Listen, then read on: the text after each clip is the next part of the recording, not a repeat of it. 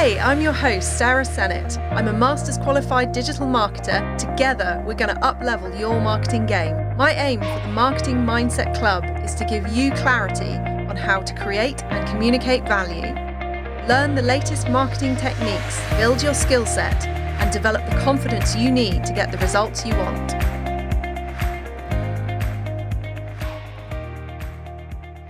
Hello, welcome back to the Marketing Mindset Club podcast. This is episode 2 of the first season, and I'm so glad you're back and tuning in again. Yay! And if you're new to the podcast, welcome to the club. We are just getting going, so it's great to have you here. The aim of this podcast is to bring together marketers, entrepreneurs, and business owner-managers from all industries and all levels of expertise to learn new things and support each other. So it doesn't matter what level of knowledge or expertise you think you have or not, as the case may be, this is the place to learn and grow. It's such a turbulent time right now in most industries, so it's more important than ever that we stick together and learn from each other. If you don't already know, each episode in this season is split into 3 bits. The digital news bit and what matters about the top stories.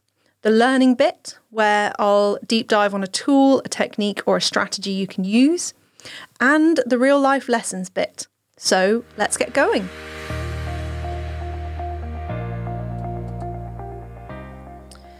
As I'm recording this on the 8th of June, the big news this week is that Google has announced user experience will officially become a ranking factor sometime next year.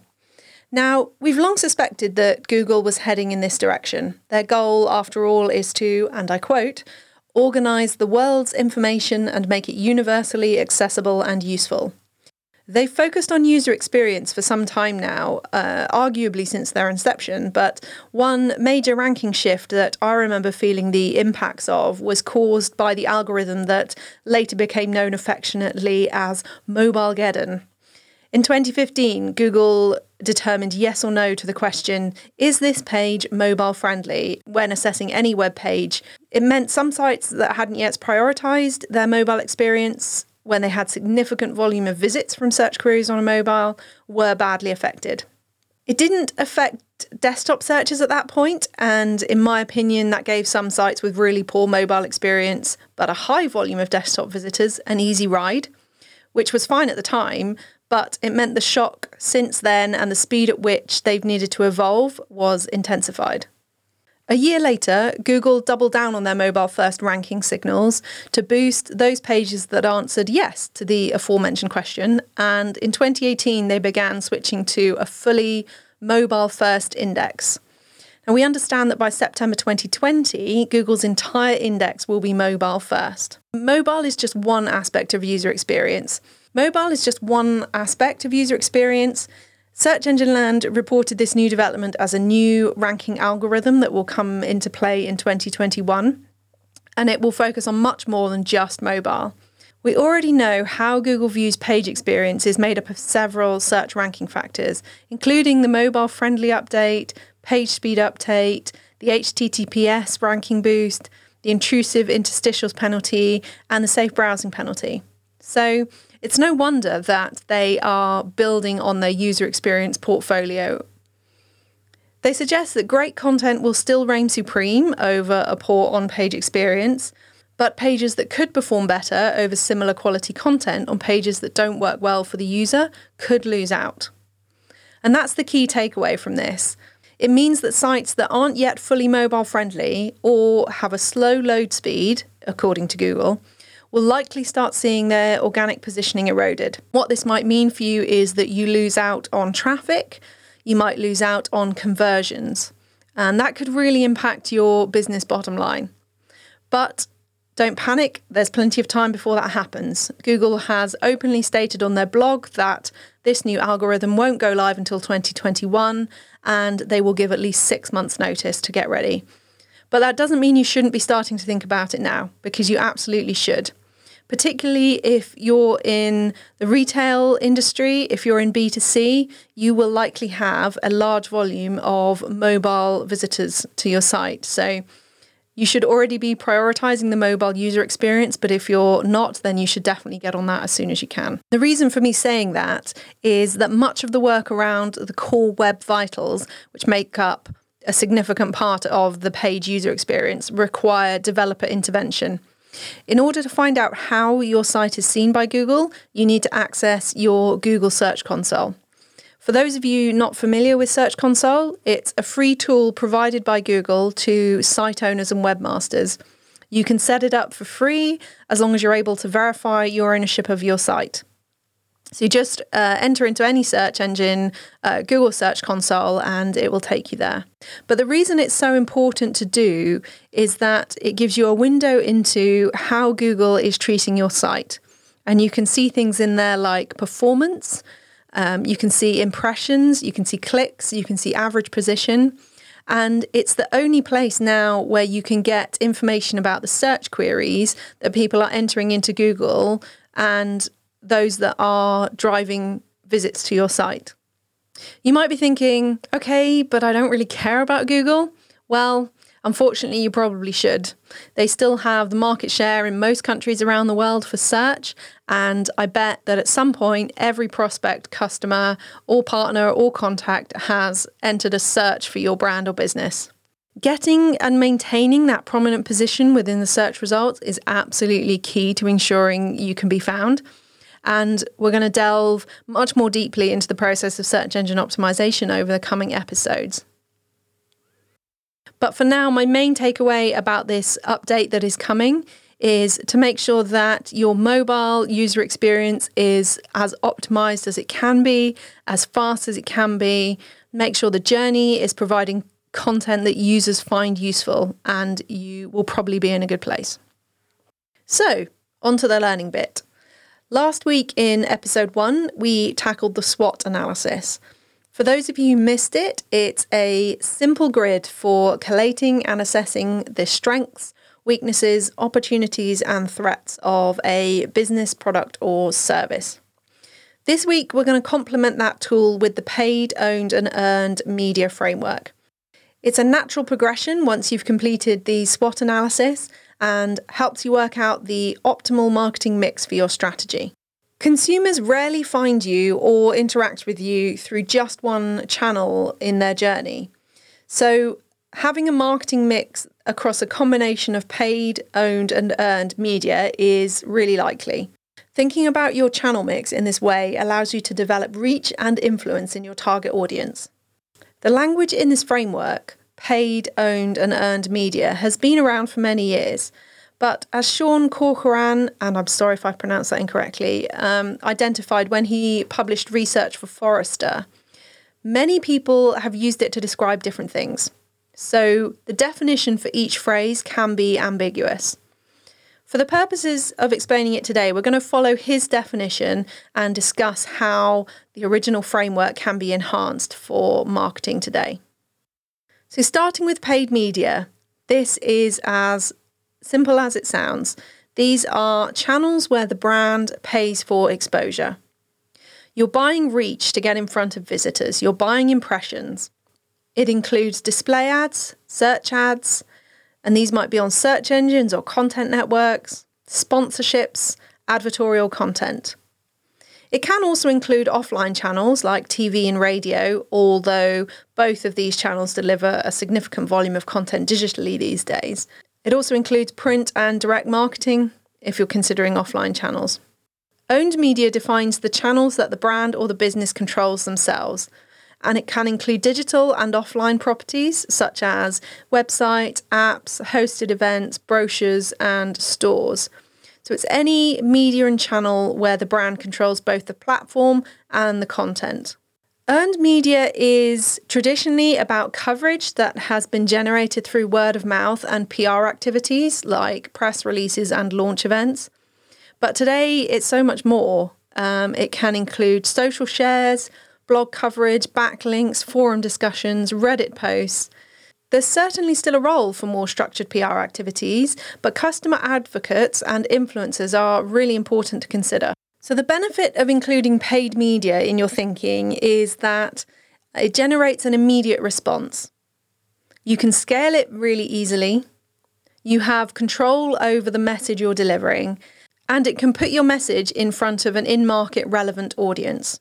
In terms of challenges with this channel group, paid media can be very competitive.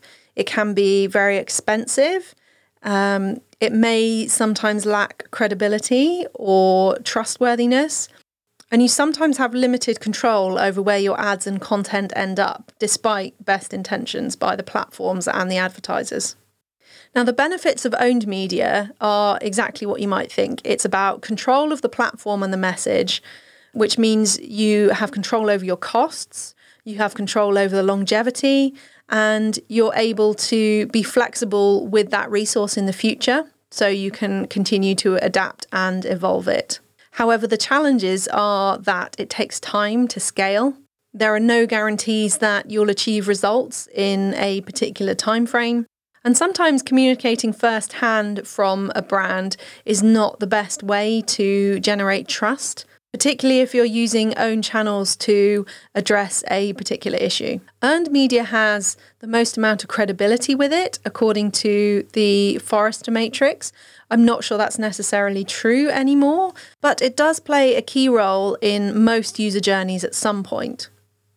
In terms of the challenges, there's very little control over how your content or brand is presented. It does allow journalists and commentators to be negative about your brand or business. It's difficult to scale on a budget, and it's really hard to measure the return of these activities. Now, you'll notice that I have omitted a brand's social media channels from any of those three categories. That's because, in my opinion, they're not a purely owned media platform, which is where they might traditionally sit. The brand may control what's posted to their page or profile, but they don't control the platform in the same way they do their other owned channels. For instance, a brand can't fully control the experience for their fans. They can't make use of their fans' data in the same way they would if it was an owned platform. And the reach is completely controlled by the platforms themselves. The decline in reach of organic Facebook posts from pages has been well documented over the last few years, and it's now commonplace to expect that any post needs to be boosted or promoted in order to cut through. So an interesting enhancement that I've seen recently to the paid, owned, earned model, which is actually really useful, offers 3 additional categories that sit between those 3 original ones. So between paid and owned, you've got rented space, which is your content, but their rules. And that is firmly the realm of where social media channels fit. You're putting your content out, but it's on a platform that's owned by somebody else. You've then got endorsed content, which sits firmly between owned and earned. And what that means is your assets, but their followers. And that is firmly in the world of advocacy and influencers. And then you've also got boosted posts, which sits between paid and earned. So it's your impressions, but it's the likes the platform is giving you. The reason you would use the paid, owned and earned framework is as a natural extension to your strategy. It's a great way of taking the direction you want to go and refining it into a set of tactics across those 3 or 6 channels, depending on how you view these categories. If one of the weaknesses you've identified in your SWOT analysis is around brand following, it's around existing audience, and you're starting with almost a greenfield space, then it's highly likely that paid media is going to form quite a big part of your strategy if you want to move quickly. You can see this framework in action on campaigns that we encounter every day. An example that I thought I would take you through is the Cadbury's and Age UK campaign that launched last year. It was entitled Donate Your Words, and it was a partnership between Cadbury's and Age UK to take up the fight against loneliness in later life. Age UK had discovered that 1.4 million older people say they struggle with loneliness, and 225,000 often go a whole week without speaking to anybody. Cadbury's and their agency came up with this concept to take all the words off the iconic purple packaging and call the campaign Donate Your Words. They also cleverly used the Age UK shop in Ely in Cambridgeshire as a kind of pop-up shop where you could buy things with words. So they would barter time with promises of elderly companionship. And it got them a lot of press coverage, and it helped the campaign continue to grow in exposure long after the media spend on TV was over. So in order to link this back to your strategy, it's really important that you know where you're starting from. So your SWOT analysis will give you that picture of where are you beginning, and from there you can set your goals and understand where you want to get to. That paid, owned and earned media mix is how you're going to get there. And you can always learn and adjust as you go. It's just really important that you start off with your first set of tactics so you know where you're beginning with that learn and optimize process. So onto the real life lessons bit now. One thing my team and I have been trialing for a while is Spotify's self-service ad platform. So it was fully rolled out worldwide in April, and since then we've been experimenting with various creatives and campaigns. The platform itself is really easy to use, it's really simple, and Spotify themselves will record the voiceover for your campaign. So you supply some artwork to go with the visual ad and they will record the voiceover for you. So you don't have to do any audio production, any recording. It doesn't even cost any additional money to have a voiceover made. And that's really worked well for us because the campaign that we've been trialling it in has a very particular audio style that we like. And we've gone through 3 amends with one of the voiceovers and they've been extremely accommodating with that. So massive thumbs up, Spotify. However, that is one of the downsides with the platform, is that not being involved in the creative process means there can be this back and forth in getting the audio working correctly. In terms of the delivery of the ads, Spotify serves ads to free users of the platform only, so premium subscribers are not included in this. But the self-service nature of the ad center means that you can set up all of the targeting yourself and the audio is already there in the account. So we were able to set up geographic targeting, an age bracket that we wanted to look at, upload our custom visual and use the audio that had been recorded by them, which was already in the account. In a similar vein to Facebook, you're also able to select your call to action, and the platform supports UTM tracking parameters. If you don't know what they are parameters that can be added to a URL that means you can track individual creatives in Google Analytics. So we've been testing different versions using different UTM tags and then matching those up with user behaviors on the destination site. The results we're seeing so far show that we're getting really good cut through in the younger age bracket that we're targeting, which is the 18 to 24-year-olds. We're not seeing a fantastic click-through rate just yet. It's still below 0.3%. But what we are seeing is that those users who are clicking through from the ads and ending up on the destination site are staying longer than those visitors who are coming from other ad channels like Facebook and Instagram and Google display and search. We're also seeing that the cost per acquisition in terms of the goal that we're trying to optimize for is producing conversions at a slightly higher rate than some of the other channels we're using. So it's still early days. We're still waiting to see whether the lifetime value of those conversions is worth it. But for the ease of distribution and the ease of delivery, I would highly recommend giving Spotify ads a go right now. And that's all I have for you this week. Thank you so much for being part of the Marketing Mindset Club. Thank you to everybody who tuned in having listened to the first episode. And if you're new to the club, I'm so glad that you tuned in. Don't forget to rate, review and subscribe wherever you get your podcasts. It really helps me out and it helps me in my goal of growing this club and supporting marketers everywhere. I'd love to hear your thoughts, comments and any questions you have. So head over to the Instagram @Marketing Mindset Club and I'll see you next time.